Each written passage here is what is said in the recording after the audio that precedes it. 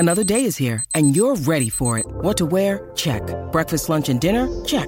Planning for what's next and how to save for it? That's where Bank of America can help. For your financial to-dos, Bank of America has experts ready to help get you closer to your goals. Get started at one of our local financial centers or 24/7 in our mobile banking app. Find a location near you at bankofamerica.com/talktous. What would you like the power to do? Mobile banking requires downloading the app and is only available for select devices. Message and data rates may apply. Bank of America N.A., member FDIC. Welcome to Book Riot Podcast, a weekly news and talk show about what's cool, new, and worth talking about in the world of books and reading. This is episode 108. We're recording on Monday, June 1st. I'm here with Amanda Nelson, Rebecca Schinsky, and I'm Jeff O'Neill. We are some of the folks behind BookRiot.com. It's BEA Retrospective Day here on the show. We don't really even know what day it is. We don't have an agenda. I did a cold from memory read. It took me 2 times to get it somewhat right. I sort of stuttered and stumbled. But you know, this is live to tape. That's what this is. That's what we do. This is really what coming back from BEA feels like. Yeah, that's a really good point. We should have left the original read in because that's kind of where we're all operating. Though you guys seem to be in a higher cognitive functioning level than I feel like I am. I'm deep in the coffee, but the bags under my eyes would betray me. So I'm really glad that this is audio only. So we don't have an agenda. We're just going to talk about what we saw at the show. Maybe use the opportunity to talk about where the world of books and reading are at this moment. I don't know if that's interesting to think about at all. But should we start with just some of the stuff we saw? Like what was your general impressions from the show? Like your feelings about how things are going in the publishing world?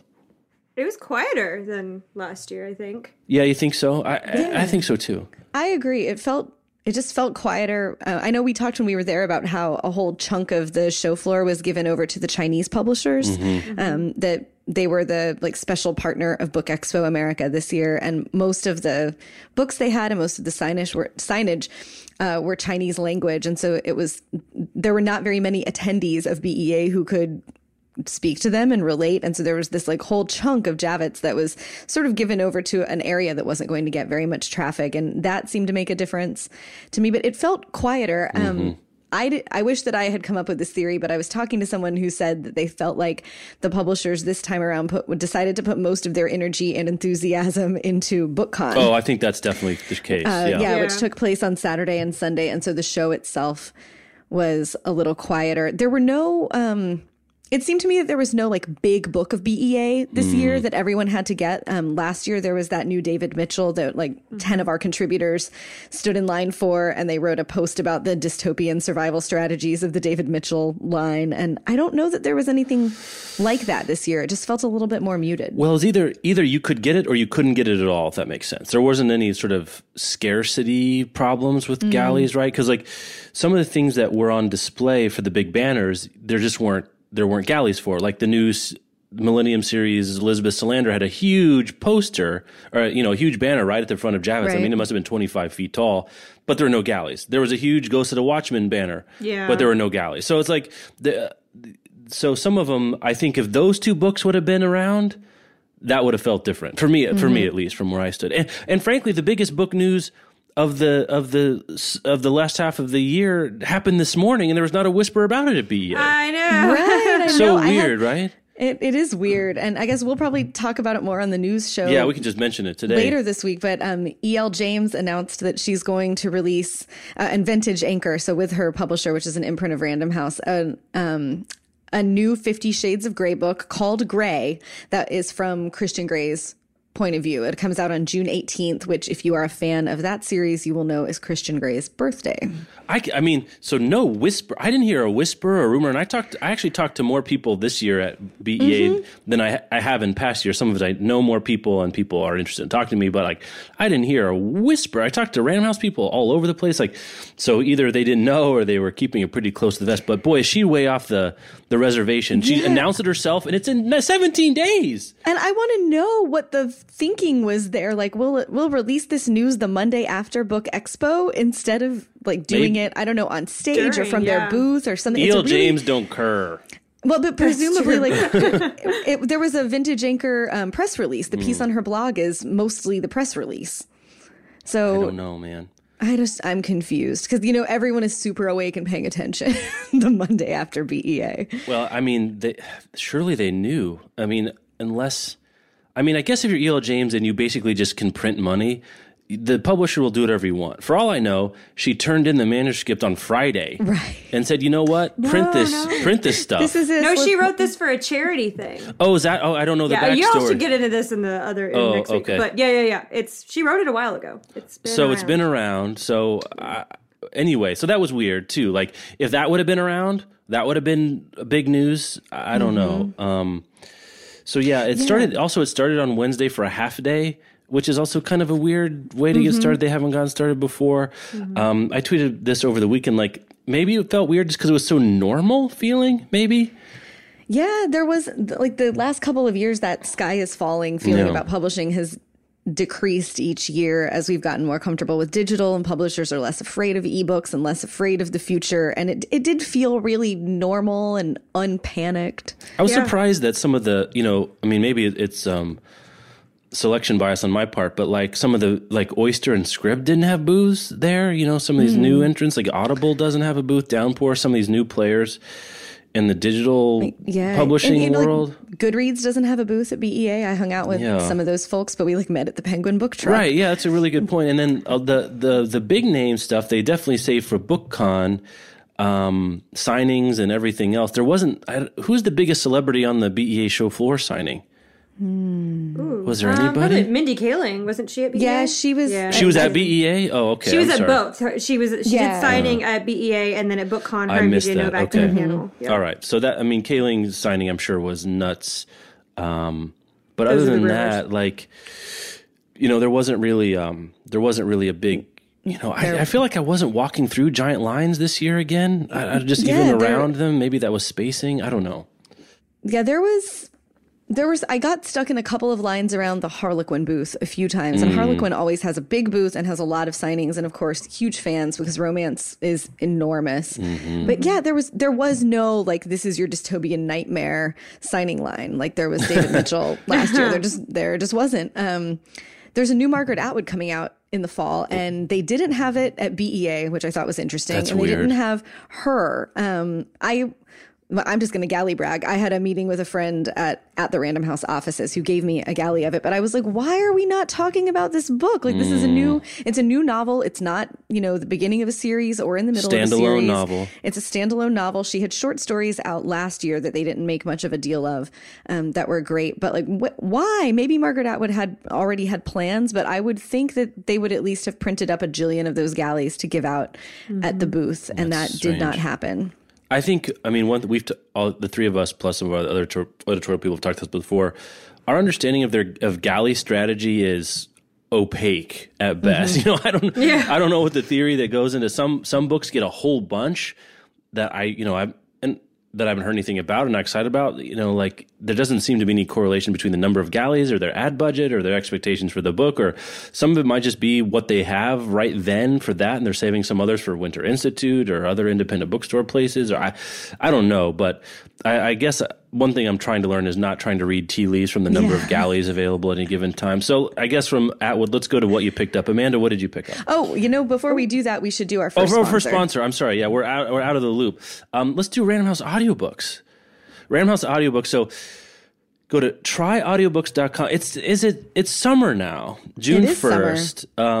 The Memorial Day, the unofficial start of summer, though I guess there is no technically with this stuff. I guess people say June 20th is the start of summer, but it's hard for me to say it's June and it's not summer. But anyway, so go to tryaudiobooks.com/gardening. One thing you're going to do more in the summer, especially if you're in the northern hemisphere, I suppose, when it's this time of year, is be outside. And one thing we do when we're outside is gardening. And all the gardening I ever did as a kid was mowing lawns. I don't know do you count that as gardening? Probably not. When does it become lawn care? When does lawn care move to gardening adjacent? Gardening adjacent. Because does pulling weeds, anything you have to use like physical hands for, as opposed to my metaphysical hands that I use all my gardening through astral projection. So one thing, I wish I would have had audiobooks as a kid. Because I mowed a lot of lawn when I was growing up. Spent a lot of summers behind the behind the wheels of a chopper. And I would have loved to have listened to audiobooks. Probably not what I'm listening to now. I'm sure a 17-year-old me would have been mortified at the business books I'm listening to on audiobooks and just devouring them like Pringles. I'm like, no shame.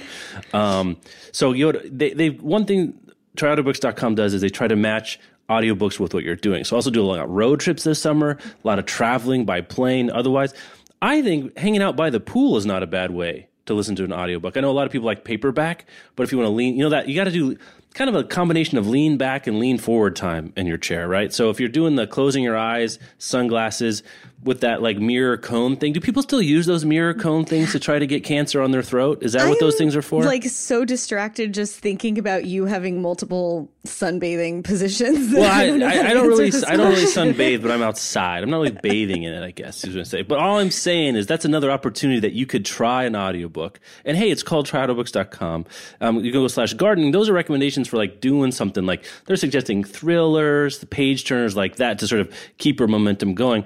I think I don't know, what would be a good sort of laying in the sun with an audiobook? Inferno by Dan Brown. You're gonna put a fine point on it. So like actual heat metaphors. The Girl Who Played with Fire, The Great Fire by Shirley Hazard, The Fire Next Time by James Baldwin. What else? I don't know. The Flamethrowers by Rachel Kushner. Look at you go. Fahrenheit 451. Fahrenheit 451. Oh, there you go. So anyway, those are some ideas. But as you're traveling this summer and spending some time, if you get some time to relax, and you've got, because we're all gonna have our phones with us, I guess, by the pool.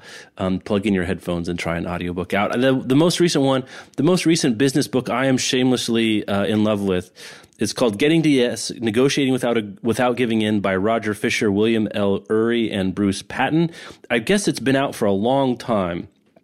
But it's based on the work of the Harvard Negotiation Project, a group that helps, all kinds of negotiation and conflict resolutions, everything from like the Camp David Accords in 1978 to businesses trying to get people to sign, to marriage counseling, to, mediation, all sorts of things. And it's not like skis ball trickeration, like that kind of stuff. It's based upon the idea of principled negotiation. So negotiating out of principles, objective standards, and mutual benefit. I have to do more and more negotiation these days, and I don't know what I'm doing, and I am most of the time acting from my gut without really a strategy or a sense of what I'm trying to do, the consequences of how you negotiate the other party, things like thinking of what does the other party really care about, how can you, here's just a sample is like they suggest if you're working on a contract, rather than sitting across the table from someone, just sit side by side. Like some of it is simple stuff like that. So I thought it was really great. An audiobook, it's not that long. It's about 7 hours. And one point they make is like, we negotiate all the time. You negotiate with the babysitters or your housekeepers or your significant others or your kids or your parents or family members, coworkers, employees.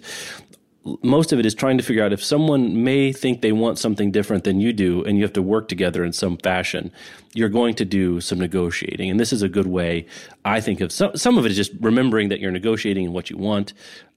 Really good stuff. So I would recommend that. Our friend and coworker Clint recommended that to me, and he was dead on. So that's one pick there. Do you guys have any picks for this spot? Oh, let's see. Is that Missoula you were talking about? Missoula, yeah. I'm the slowest audiobook listener ever because I just listen in the car for like a few minutes a day, and I tend to listen to music when I'm walking the dog. So I am still listening to Missoula by Jon Krakauer, which is about specifically the rapes and sexual assaults that were reported in Missoula between 2008 and 2012, of which there were 250. And that's only the ones that were reported.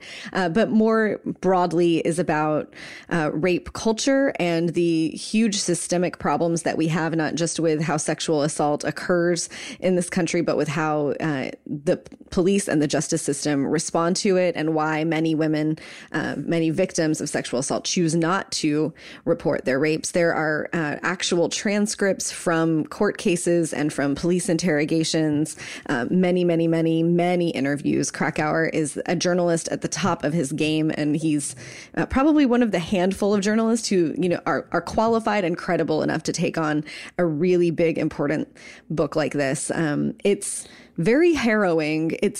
And I think that it might have been easier to take in as a print read, on audio, especially when they're, reading straight from interviews with women who were raped or sexually assaulted by acquaintances. It's really tough, but I think it's one of those really tough things that is important to face and to know about. And it's packed with statistics and actual, real information that's not just the junk your friends on Facebook are tossing up about what they think about things. So incredibly useful to have actual data there, but real tough, very important, very difficult, but a really good audiobook. The narrator is excellent. So thanks so much to TriDoToBooks.com for sponsoring the show. Go to TriDoToBooks.com/gardening to get you all of your weed pulling reads set up. All right, Amanda, let's start here. What made the physical trip back to Richmond with you? Oh, comics. Surprisingly. So many comics. They had a comic book row this year, which I've not seen before, I don't think. But Image was there, and Valiant and Boom Studios, and they were giving away trades, like fully finished trade copies of some of their series. So I picked up The Woods and Hexed from Boom, and I had a conversation with the guy from Valiant about diversity in comics, and he gave me a few things that he thought I might like. But as far as regular books, I got City on Fire, the giant... Why I did this in physical form is beyond me. It's like 800 pages. But this, I picked up completely out of curiosity. I don't have a thing for New York books, and I don't have a thing for books in the 70s, but I do have a thing for books that got $2 million advances. Is that what it was, 2 million? I think so. I think it was 2 million. I know it was 7 digits. I don't know if I ever heard the exact title on it. Wow. Yeah. I think that went home with a lot of our contributors. Yeah. It seemed like. I think I'm definitely interested. I'm not going to commit to reading it right now, but I do like New York novels. By all account, someone they knew had read it and said it was great. That's as close as I've gotten to actually hearing it. Is that right? Has anyone heard any closer hand than that? Like someone you actually know said it was great? No. Or not great for that matter. Everyone that I know who has started reading it, I don't think I know anybody who's finished it yet, but I know a bunch of people who said like, oh yeah, I started that, or I'm in the middle of it and it's great. Well, since it's 10,000 pages long, they're going to be in the middle of it for a while, I think. Okay, so that's comics and City on Fire. What else? Queen of the Night, Alexander Chee's new novel. What's that? You know what? I've been looking forward to that. What's it about? It's about an opera singer. Ooh. This Lilliet Byrne. I'm holding it right now, so I'm totally cheating. Me too. I just turned it over. She's a sensation in the Paris opera. She's a soprano, and she's done everything that an opera singer can do in her career except for perform an original role, which apparently is the way that opera singers really get a shot at immortality. And so one's offered to her, and she realizes that the libretto that has been written for her is based on this hidden piece of her past that only 4 people know about. One of those people is dead. One of them loves her. One wants to own her. This is from the copy on the back. And one, she hopes, never thinks of her at all. So she's like mining her memory for clues, trying to figure out who could have revealed this thing about her that now a libretto has been written about. And she, recalls her life as an orphan who left the American frontier for Europe and was swept into the glamour and the terror of Second Empire Paris, and then transformed herself.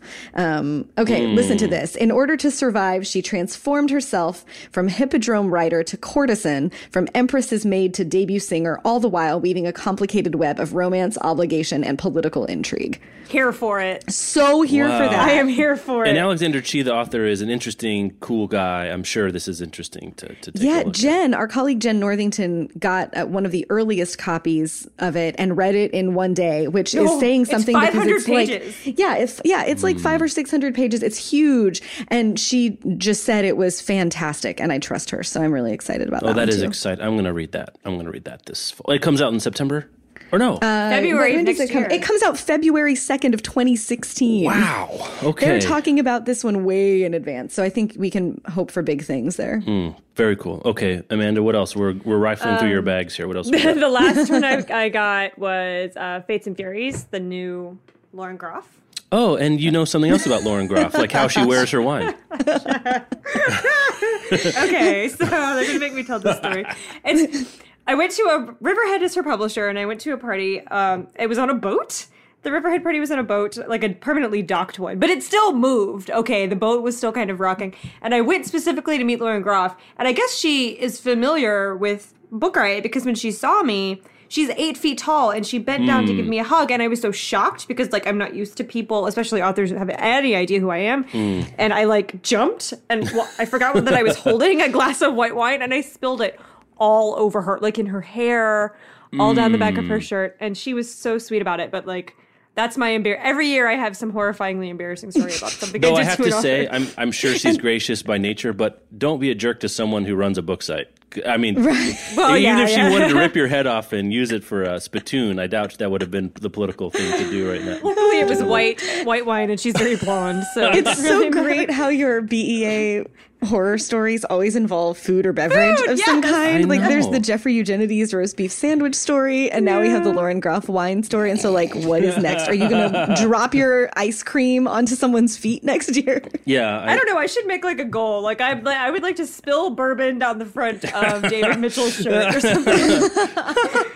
I'm coming for you, David Mitchell. You're going to feed Marilyn Robinson spoiled prosciutto, and she's going to get sick or something like that. Oh no. Okay, so that's what made it home with you. Is that it? Was that it? That's it. Okay, Shinsky, what made it the way home with you? Okay, I also brought home the Alexander Chee. I brought home the new Margaret Atwood, which is called The Heart Goes Last. What's it about? Oh, sorry. It's about a married couple that are trying to stay afloat in the midst of economic and social collapse. There's job loss. They're living in their cars. So they're vulnerable to roving gangs because this is Margaret Atwood. So it's not just people in a complicated marriage. It's people in a complicated marriage in a possible dystopia. Future. Great. Yeah. The Positron Project is this thing that happens in the town of Consilience, and it seems to be the answer to their prayers. No one there is unemployed. Everyone has like a good, nice house to live in, but only for 6 months out of the year.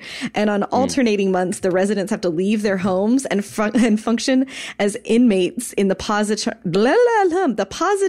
prison system. And so once their month of service in the prison is completed, they return to their civilian homes. And so they go back and forth. Some of this book, I guess, was originally published as Positron singles, like Kindle singles. She wrote some of these stories.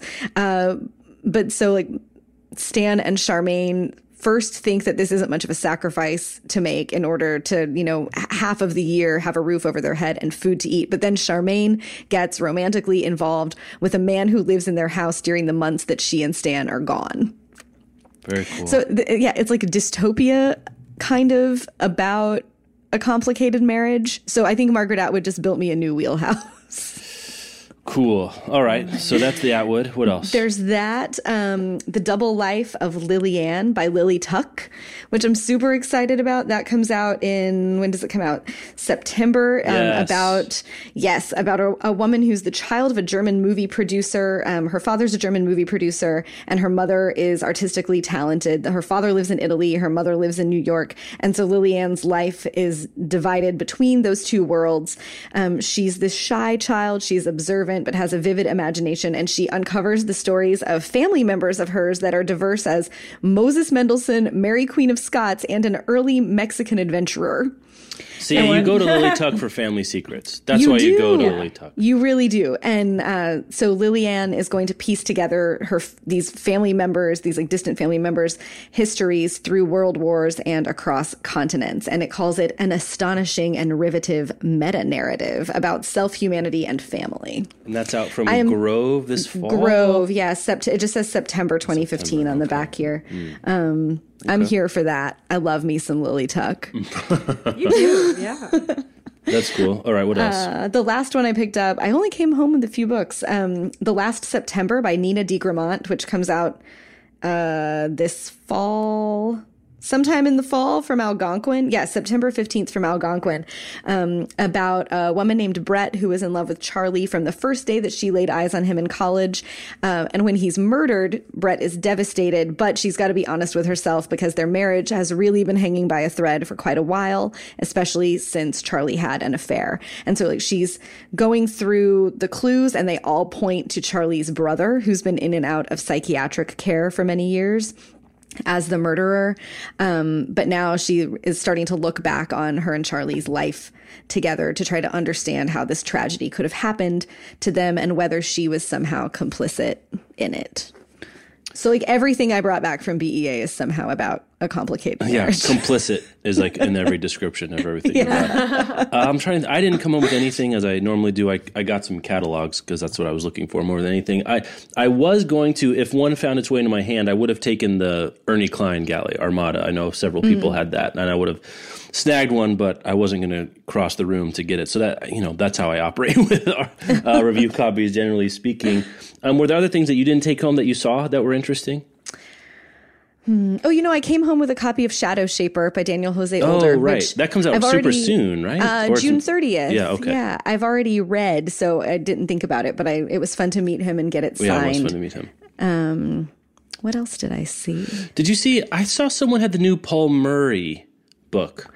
Someone had the new Paul Murray? I saw someone walking around with it. What is this? What book? Paul Murray wrote Skippy Dies. He wrote Skippy Dies, has a new book coming out. Anyway, that's another one I saw. If you're listening to this and you work for FSG, please send me the new Paul Murray. Let me see. What else did I notice here? I guess there wasn't that much I was super excited about. I mean, you named a lot of the big ones. I guess I was wondering if there would be some Stieg Larsson stuff. I didn't see swag. There's just the one big poster. There was some news that came out that's worth talking about. So James Patterson, who continues just to set money on fire for causes, I mean, in a good way, not in a bad way, has announced that he's going to start his own children's imprint because he will have an imprint in every genre by the time, the world stops breathing. There'll be a James Patterson erotica genre. There'll be a James Patterson nonfiction wing. I'm not ready. The world is not ready. Steampunk, James Patterson fan fiction. We're going to have it all. I'd read James Patterson steampunk. That would be interesting. That would be interesting. But his new imprint is the humbly named Jimmy Patterson, which is going to publish, looks like 12 books a year. Some of them will be by the James Patterson Publishing Industrial Complex, and some of it will be new acquisitions. So that's one bit of news we saw. Oh, there were Franzen galleys floating around. But there were only 200 Franzen galleys, I think, this week. There was one of us that got it. Jess Plummer? Or wait, no, who got it? Jessica Woodbury. Jessica Woodbury, right. We have like 19 Jessicas. An abundance of Jessicas. She had the one, we sort of passed around it like, I don't know, like the chalice at the end of the Indiana Jones and the Last Crusade. Like it's both fascinating and might kill you at the same time. I put it up on Instagram, a picture of that galley, and the comments were hilarious. Like some people were like, oh, so excited, that's great. And then, of course, there was an equal number of, gross, yeah. Well, it's such a dumb cover. I mean, it's so boring. It doesn't make, it's also very frightening. Like the idea of Jonathan Franzen writing a book with a woman on the cover called Purity just makes me so nervous. Yeah, I tweeted threat level orange when hearing that. It's like there was an excerpt I saw in the New Republic today that I'm going to link to in Critical Linking tomorrow. I don't know if I can bring myself to read it. I mean, maybe I'll put on a hazmat suit and some goggles or something to try to protect me. I read a little bit of it. Oh yeah, and okay, well maybe we'll get a reaction at some future show. There's going to be a new. This is random, but there's going to be a new Karen Russell short story in next week's New Yorker fiction issue. Okay. Mm-hmm. Cool. So if you don't want to read the Franzen. Sorry, go ahead. That was, I think she was done. Amanda, I was done. Yeah. Another thing that I saw at BEA that I didn't get, because I don't think they were giving them out, was a new Stacy Schiff, who wrote that biography of Cleopatra that won the Pulitzer. She's written a book about the Salem witch trials. Oh yeah, which is there was a huge banner for that. I remember seeing there was it. a giant banner. Liberty got one because Liberty has magic. Yeah. Right, that's true. And she's like a book black hole. They just like fall towards her. In the fullness of time, all books end up at Liberty's house. She is the event horizon. I'm interested in that. I read that Cleopatra book and it was so good. Yeah, I did too. I liked it a lot. Was that 2 or 3 years ago? I think came out. It was, I think 3. It was a while ago. It's been a while. I think it was before the site was live. Maybe. Anyway. No, it came out when I was still a bookseller. The paperback did. Oh, okay, okay. Yeah, she knows her way around historical fiction for sure. Yeah, that's going to be really interesting. I didn't see a lot of other nonfiction I was super into. I had my eyes out for nonfiction. I didn't see anything I was drawn to. Brene Brown, my spirit animal. was there one day signing Rising Have Strong. you told Terry Tempest Williams? Is there going to be like a rumble to decide? If you think that I am not planning a like women and identity event in my head, that's just Terry Tempest Williams, Cheryl Strait, and Brene Brown and me, and Shinsky Puddle. Right. Yeah. You don't know me at all. There was a giant banner for the Brene Brown, which made me excited. I'm glad that she's getting that kind of attention. And our colleague Rachel Smalls said that she passed the line for Brene Brown's signing and that it was huge. Interesting. Dr. Ruth was there. I didn't get to go see Dr. Ruth, but that's other nonfiction. Oh, we heard good, interesting things about the new David Mitchell, which I don't think there were galleys of, but you got a report about. Yeah, Slade House, which comes out in the fall, is, I hope I'm not butchering the description, but is apparently it's set in a haunted house on 5 different Halloween nights. Sounds awesome. I had a meeting with his marketing director or publicity director, and she said that it was kind of night circus-y. Which seems like such an odd comp for David Mitchell. But it does. I'm here for that. Like, if David Mitchell wrote The Night Circus, I'd be all over it. You know what? Speaking of The Night Circus, we should do our next sponsor. We should do our next sponsor. Yeah, very well done. Why, thank you. Yeah. My coffee might be working now. The Grace Keepers by Kirsty Logan is back sponsoring the show this week. This is for readers of The Night Circus and Station 11, which is a super interesting combination. But if you listen up to this description, I think you'll understand. You'll pick up what they're putting down. This is a debut novel set in a world covered by water. The main character, Callanish, I believe, is a grace keeper. It's her job to administer shoreside burials. She lays the dead to rest at their final resting place deep in the depths of the ocean, because that's where the depths are. They are deep. Alone, she lives alone on an island. She's exiled herself to life there alone and where she tends these watery graves. And she's done this to herself in penance for a mistake that she made a long time ago that still haunts her. The other main character, North, meanwhile, works as a circus performer with the Excalibur, which is a floating troupe of acrobats, clowns, dancers, and trainers who sail from one archipelago to the next, and they entertain in exchange for sustenance, which that sounds like the Night Circus and an element of Station 11 that involves a roving band of Shakespeare performers.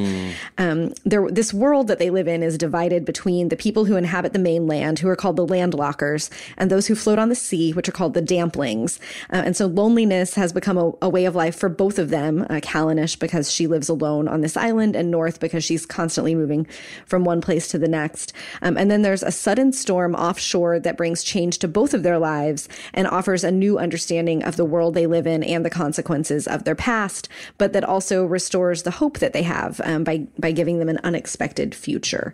The story is inspired in part by Scottish myths and fairy tales. It's a modern story about a world that has been irreparably changed, that has sadness and isolation, but also joys and marvels.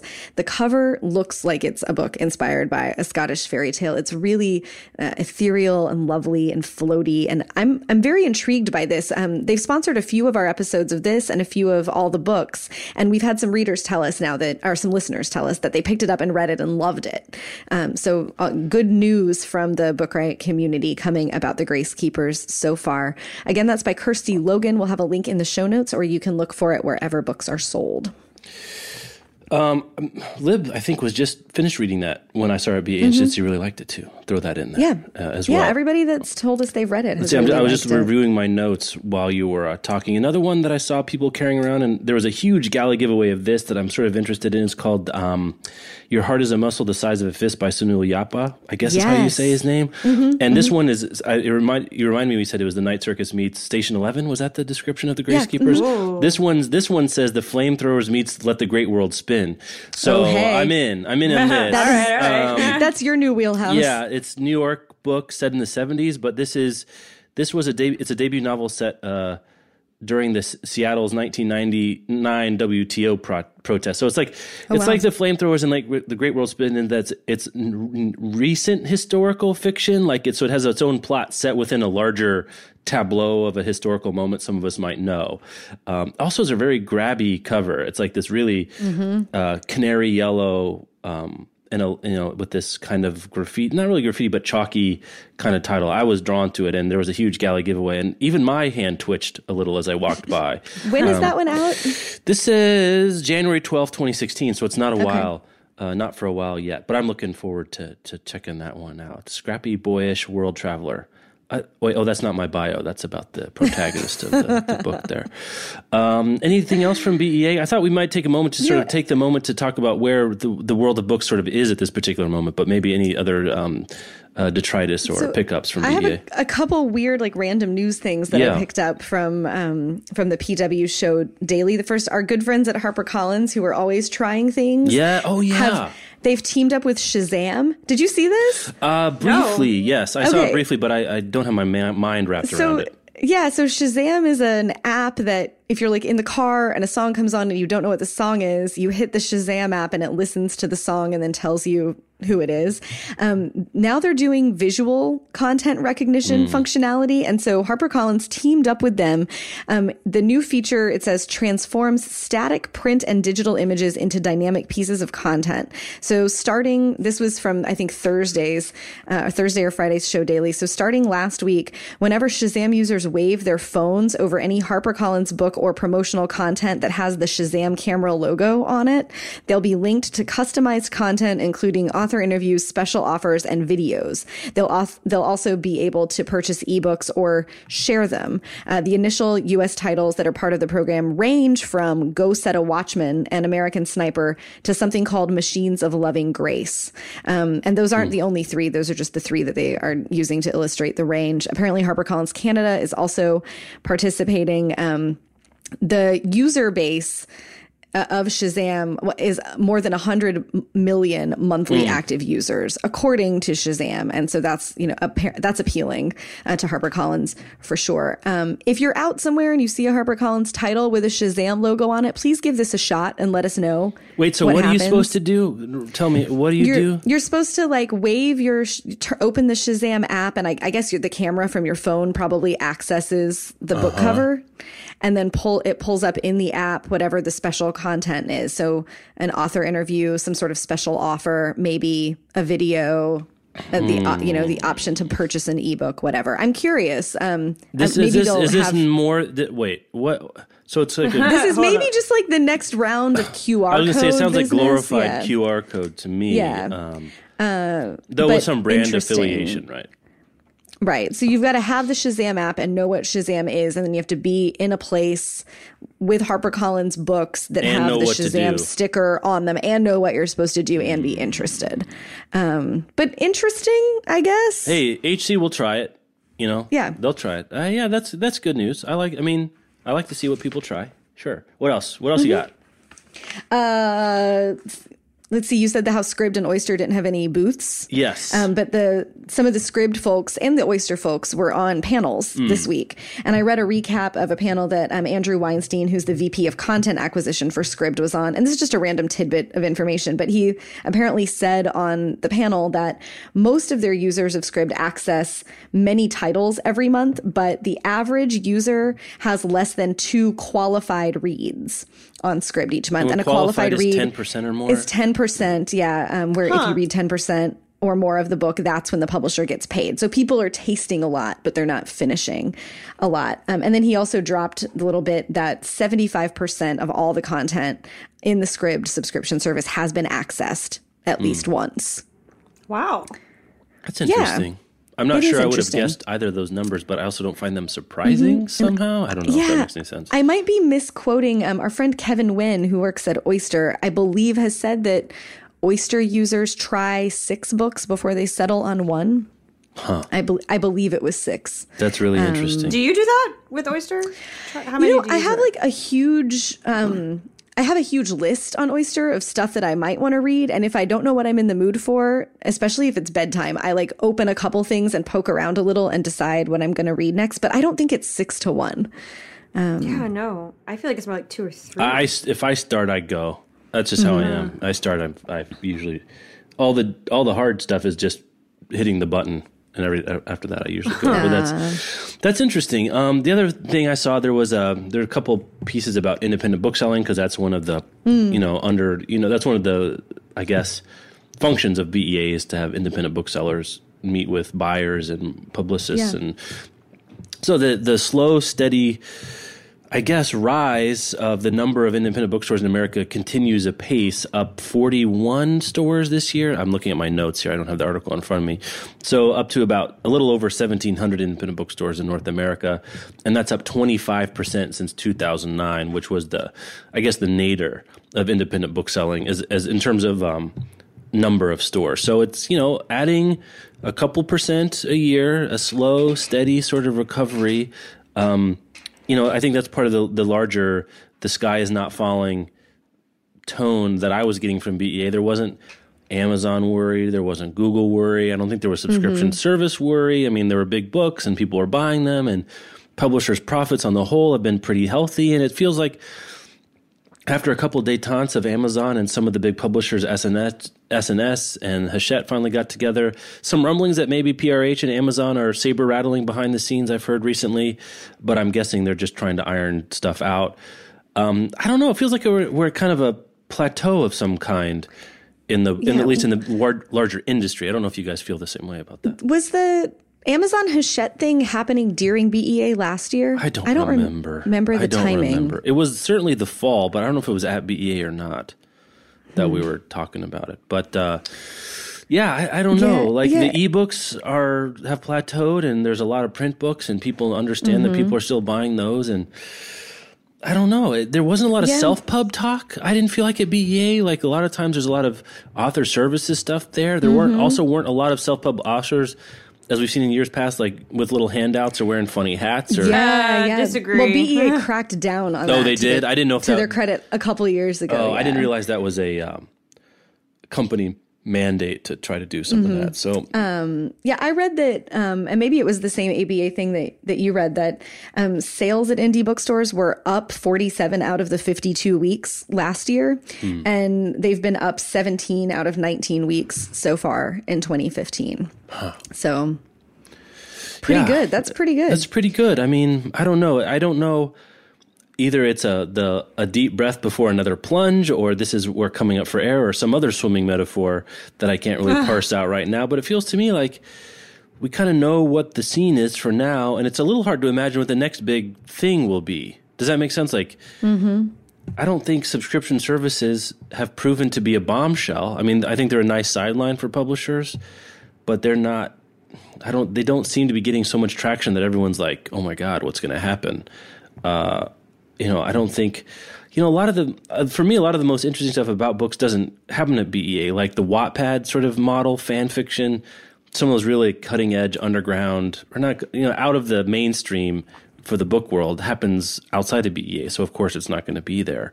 I guess for BEA itself, the idea that BookCon is going to be a thing, and I saw some people muttering or wondering on Twitter if maybe BookCon will just eat BEA eventually.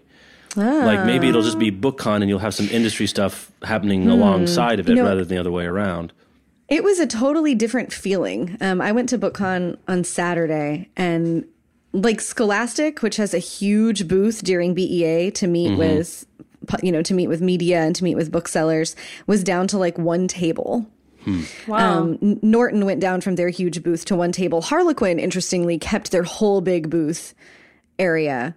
But it seemed like the publishers were focusing a lot on the signings and getting people into the signing lines. The bookstore area was bonkers. Like you go down into the basement of Javits, and they had a huge bookstore table area set up, and then you had to go through like the winding lines just to get up to the table to buy the books. And for many of the signings, you had to buy a book in order to go to the signing. You couldn't bring your own things. It was like an hour-long wait to be able to buy a book. And most of the crowd were young. Like I would guess, if I had to guess, like I would say 80% of the people there were under the age of 21.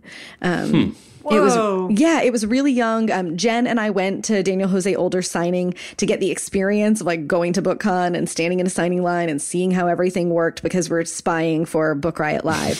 And Daniel's line was next to the line for some YouTube star. And all of the people in that line were like 15-year-old girls. There was it was like the Beatles were coming out when the guy walked out on stage, or walked out to his signing line. They just went nuts, which was cool and a little bit scary to see. But it was a totally different feeling. It was very enthusiastic. Like publishers were doing, Random House was doing a cool thing where they had a bunch of galleys and you could go up to the table and like you had to talk to them to get something. But you would tell them like what if you were in a bad mood lately or you wanted to go on an adventure or whatever, and they would prescribe you a book and give it to you.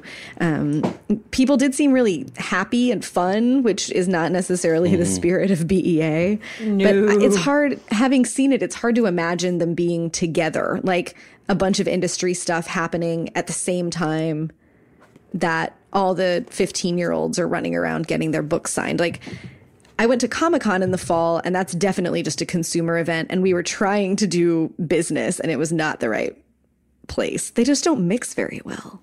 Well, maybe you would have the BookCon happening sort of at the treetop level, and then downstairs I don't know. Like, oh, maybe. Because like San Diego, as we've done panels, like we found there isn't like there is no BEA equivalent for comics as far as we can tell.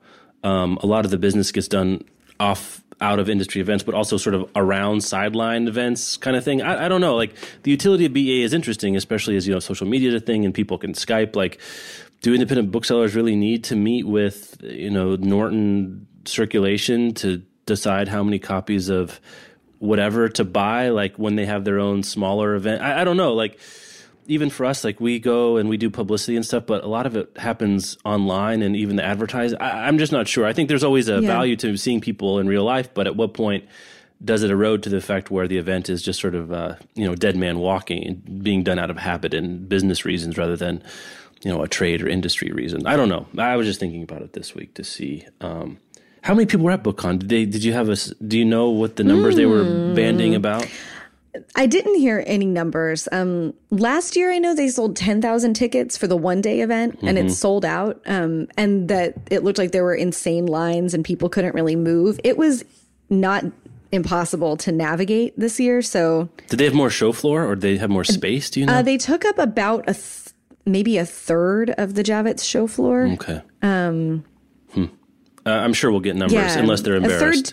It was like a third to a half. There were a lot of people. It just wasn't. And I was there in the middle of the day, so maybe it was different when the doors first opened. But if I had to guess, I would guess maybe they sold the same 10,000 tickets or maybe a few more than that, but spreading it out over 2 days impacted how many people were there at once, which was good. It was last year. It looked like it was impossible to move around and would have been unpleasant. And this was not an unpleasant experience. Well, next year, if you are in the Chicagoland area or are in traveling distance or just want to go, BEA is going to be in Chicago, and also BookCon will be in Chicago as well.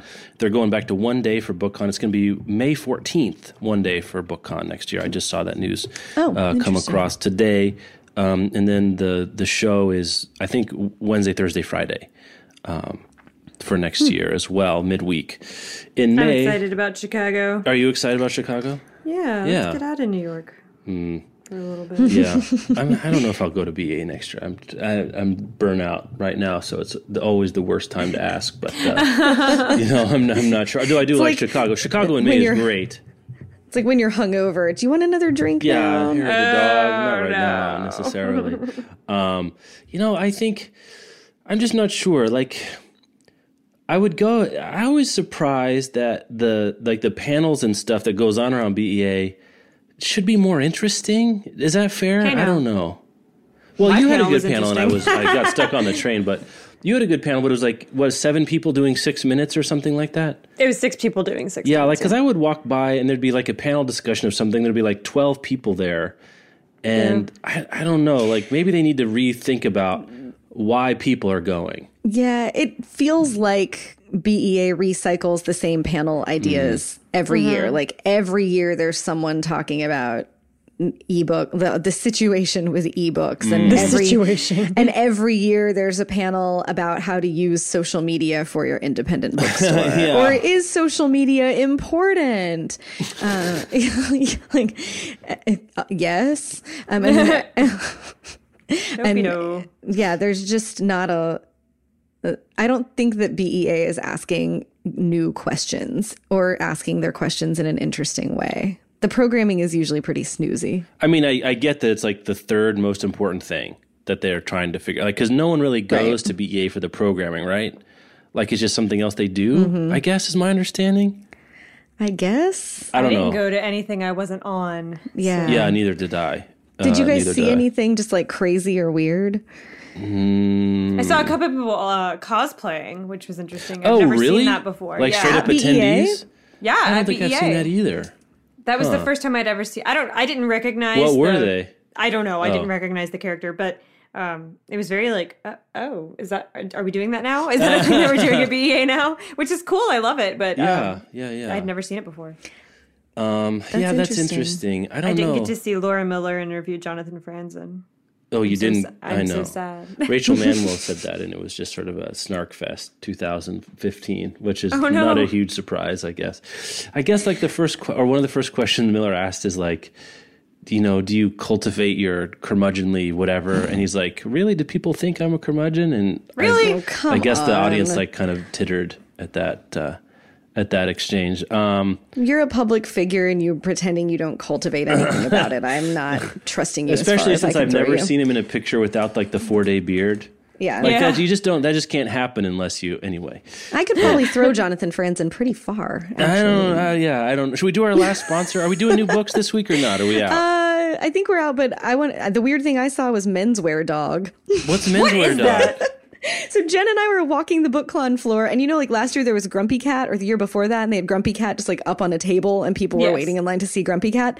There's this Shiba Inu just lying on a table, and people were walking up to him, and he was licking their hands, and they were all excited. And I figured out later it was Menswear Dog, which is apparently, I think it started as a Tumblr, but it's like, someone thought that the way to convince men to care about fashion was to dress up a dog in men's fashion and take pictures. And now he's a social media sensation. Menswear Dog is a megastar across Twitter, Instagram, Tumblr, and countless blogs, and has been on TV shows. What? There's got to be like some sort of level of cruelty there. Like, how do you convince it? Whatever. I mean, he was kicking it and people were in line and petting him and excited. But we were like, but neither of us knew what it was. We're like, what is that dog on the table? What's happening? Do you just stand in line and get your hands licked? What? Menswear Dog. That's a thing. This is what I'm publishing... looking it up on Instagram right now. This is Well, like- he's a cute dog. But it's like what publishing thinks people want, I guess, is to meet Menswear Dog. And apparently they're not wrong. He had a long line. Grumpy Cat had a similarly long line. Was that last year? Grumpy Cat is all over the place, man. That needs to Yeah, go it was away. last year or the year before, maybe. I don't remember. All right, let's talk about Scribd. Our third and final sponsor is Scribd.com.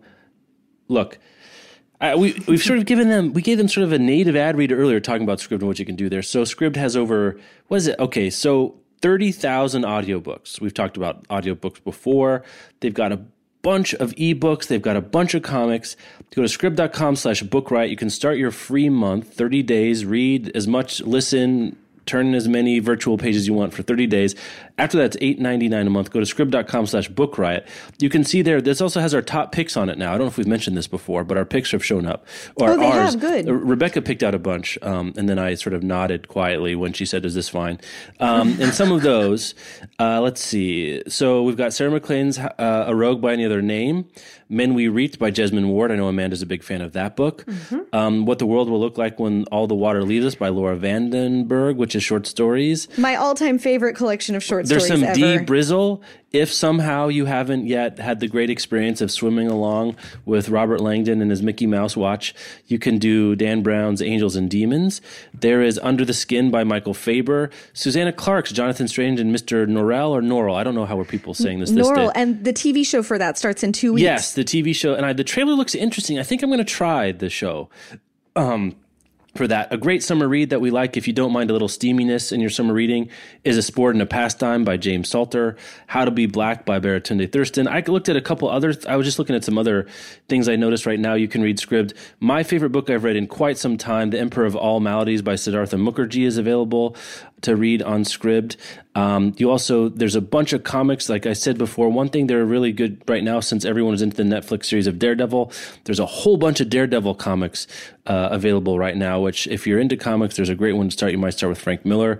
Stephen King's Dr. Sleep, which was his new book last year, is now available on Scribd. You might check that as well. Something else I was going to tell you about, and my brain is freaking out.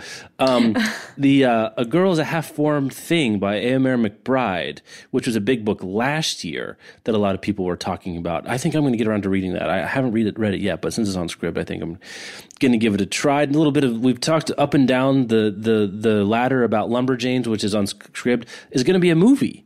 Apparently. Yeah. Lumberjanes. Yay! Lumberjanes the movie. And so that's going to come out at some point. But if you want to get on the bandwagon, there's still room before the movie comes out for anyone that comes on the bandwagon. The Lathe of Heaven by Ursula K. Le Guin. If you've never read Le Guin and you like sci-fi, you might try that. Also, if you've never read the book version of The Princess Bride by William Goldman, came out before the movie, you should definitely do it. It's so funny. It's much like the movie, except it's got a little special sauce, just a little bit different enough to make it worth reading again. Let's see, what else? I talked about The Emperor of All Maladies. Gone with the Wind, which I know is one of Amanda's favorites, is on Scribd. You can read right there. So Scribd.com/Book Riot. Get your 30-day free trial and read all you want. It's reading time. It's page turning time this time of year. So thanks so much to Scribd for sponsoring the show. So the books you're looking forward to the rest of the year. Let's do that real quick. Ooh. I mean, the big one, of course, is Go Set a Watchman. Yeah, I can't really think past that. Yeah, it's hard. I'm looking forward to this David Mitchell now, I have to say. Yeah, I'm curious about that one too. Fates and Furies, Lauren Groff in the fall. I've read it already and I thought it was great. Mm-hmm. Interesting. The Margaret Atwood. What else? I have heard rumors that there's going to be a Zadie Smith in the fall that's just going to be a drop. I've heard that too, and it's also supposed to be sci-fi-ish. When the paperback of NW came out a couple years ago and she was doing the interviews for it, she was mentioning she's working on a sci-fi concept novel. I've never read Zadie Smith. Oh, really? I will be super interested to see what you think. Yeah. Where would you... So she has, the 4 novels out now? Yeah, 4. There's White Teeth and On Beauty. White Teeth, and Beauty, The Autographs... Seeker, The Autograph Man, and then NW. I think I would start with White Teeth myself. I think that's still the one that, though I really like them all, I have to say. She's also an unbelievable interview. If you've ever get a chance to go see her, read something with her, I highly recommend the interview there. Let's see. So the Ta-Nehisi Coates. Oh, yes. Yes. He signed, and I missed it, and Lib got one, I think. Of course I think it's called Between the World and Me. Between the World and Me. It's essays about race in America, I think. I am going to read that. Another one I'm looking forward to because I like Paul Theroux.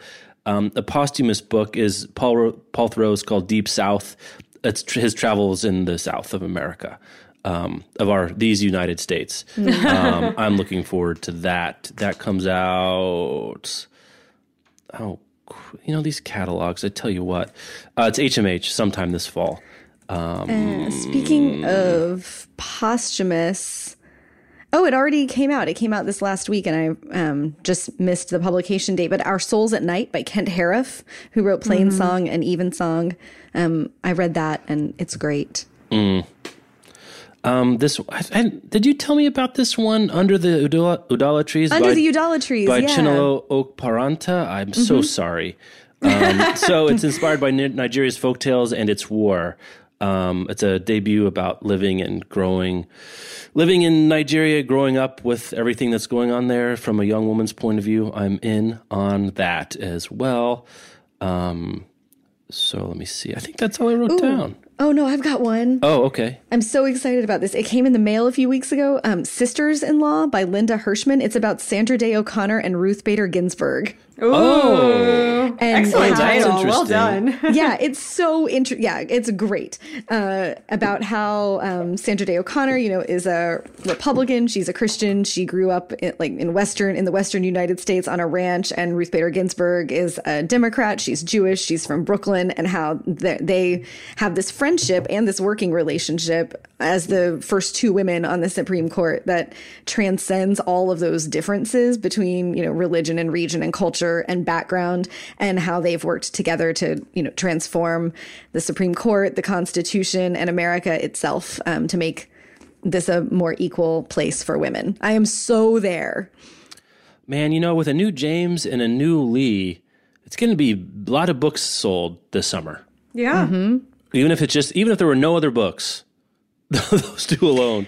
Do you want to pre-order the Harper Lee? I'm sorry, what? Did you pre-order the Harper Lee? I did.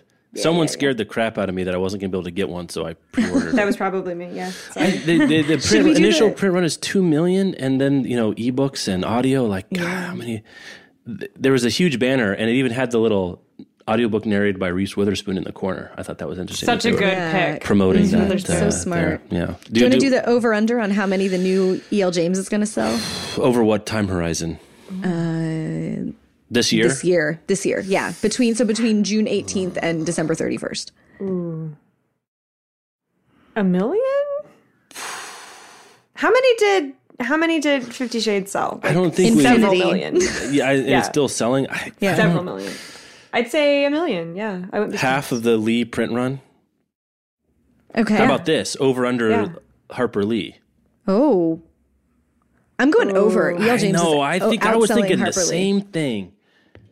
You think E.L. James is going to outsell Harper Lee? Indeed, I do. I don't want that to be true, but I think you're probably right. Though I think as that trilogy went on for E.L. James, each subsequent book sold fewer copies, which isn't a great trend line. I do wonder if her moment is over for that stuff. That's my only...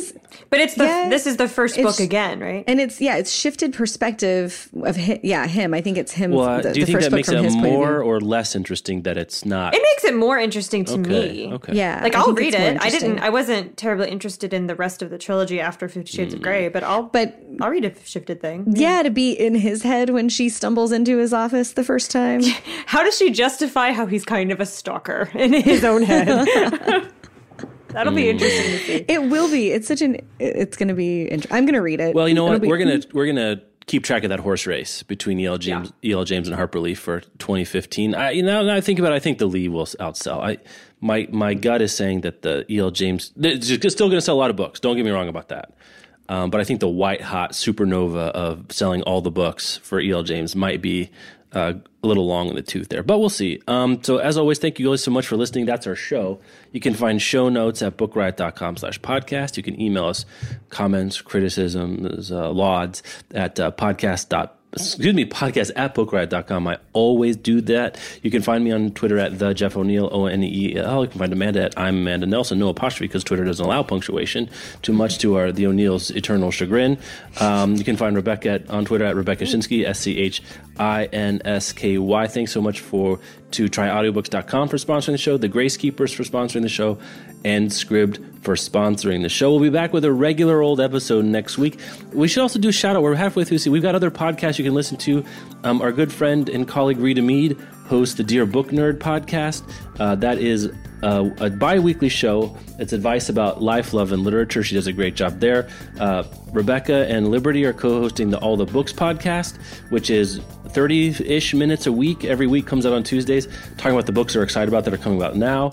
I host Reading Lives, which is interviews with interesting people about their life and books. Amanda's going to have her own show. We can officially announce this. That now? Yeah, right now. You get a podcast. You get a podcast. Amanda's going to... We don't have a name for this yet, but it's going to be a bi-weekly recommendation show, kind of like the one we do twice a year on this show where people write in, except it's going to be a regular show every other week.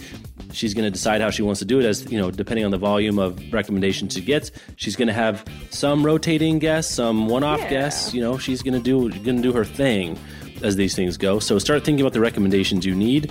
If anyone has a great title, we're searching around for one of those too, a recommendation show.